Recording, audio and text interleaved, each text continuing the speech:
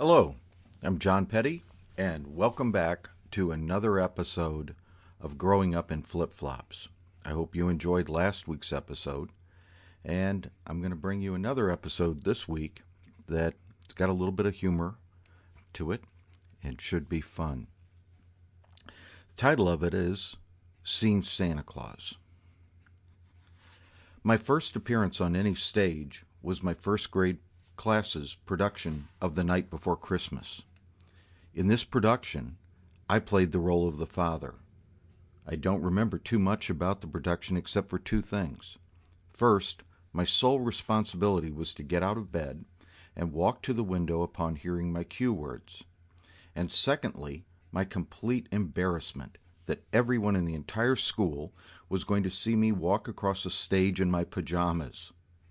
I dreaded this moment and fully expected some group of unsympathetic sixth graders in the audience to remember me in the school hallway the next day as the kid in his pajamas. All this is mentioned to primarily show what was going on in my mind and how quickly those thoughts can disappear and be replaced by much deeper and profound thoughts, at least to a first grader. When my cue was spoken, I hit my mark, springing from the bed to the window to see what was the matter. Outside the set's window, someone was dropping white feathers to simulate snow. I hadn't yet seen snow, and wouldn't for another 12 years, but I was transfixed watching the feathers fall. Growing up in Florida gives you a different perspective on many things. Some of the differences are very apparent, such as no real discernible change in the seasons. There really is a change of seasons in Florida, and no, it's not the tourist season. It's the rainy season and the dry season.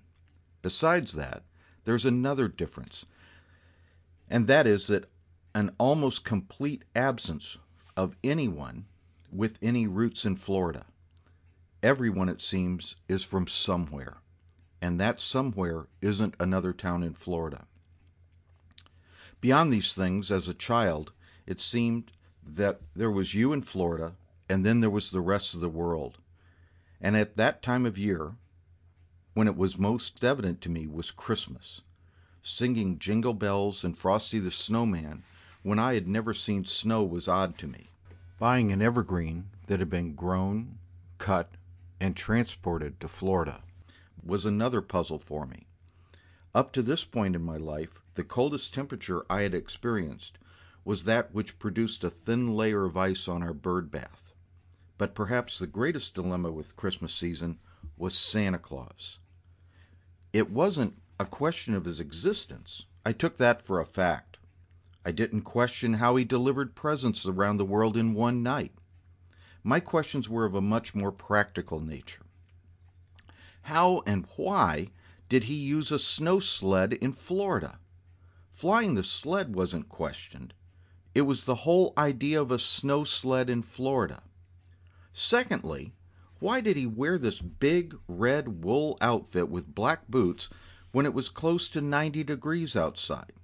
If Santa Claus was so smart and capable of so many things, why didn't he dress more appropriately for the weather?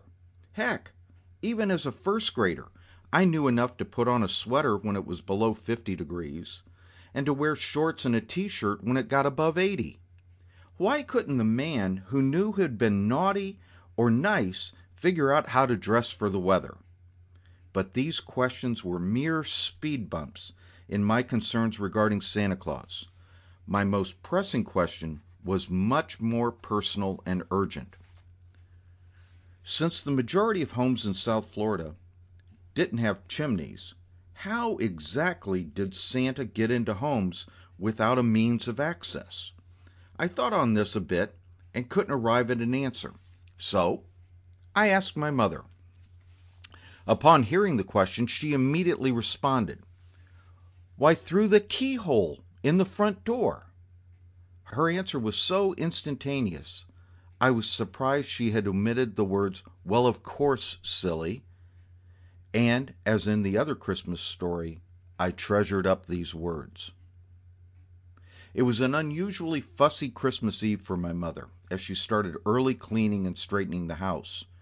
Normally, the only activity we had on Christmas Eve was the fun of actually staying up past our usual bedtime to attend an 11 p.m. church service. But there seemed to be more happening that day.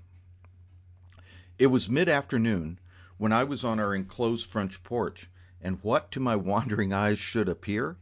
It was Santa Claus, walking down the sidewalk near our house. He was in full red suit, with a full white beard, and was even carrying a sack over his shoulder. I ran from the porch into the house yelling, "It's Santa Claus! It's Santa Claus!" My announcement of Santa's arrival in front of our house brought a response from my mother. "I'll get your sister, and you let him in." When I got to the front door, Santa Claus was outside, and I could see him right there. I heard him say, "You must be John. Will you let me in?" And somehow, in all my excitement, I remember my mother's words.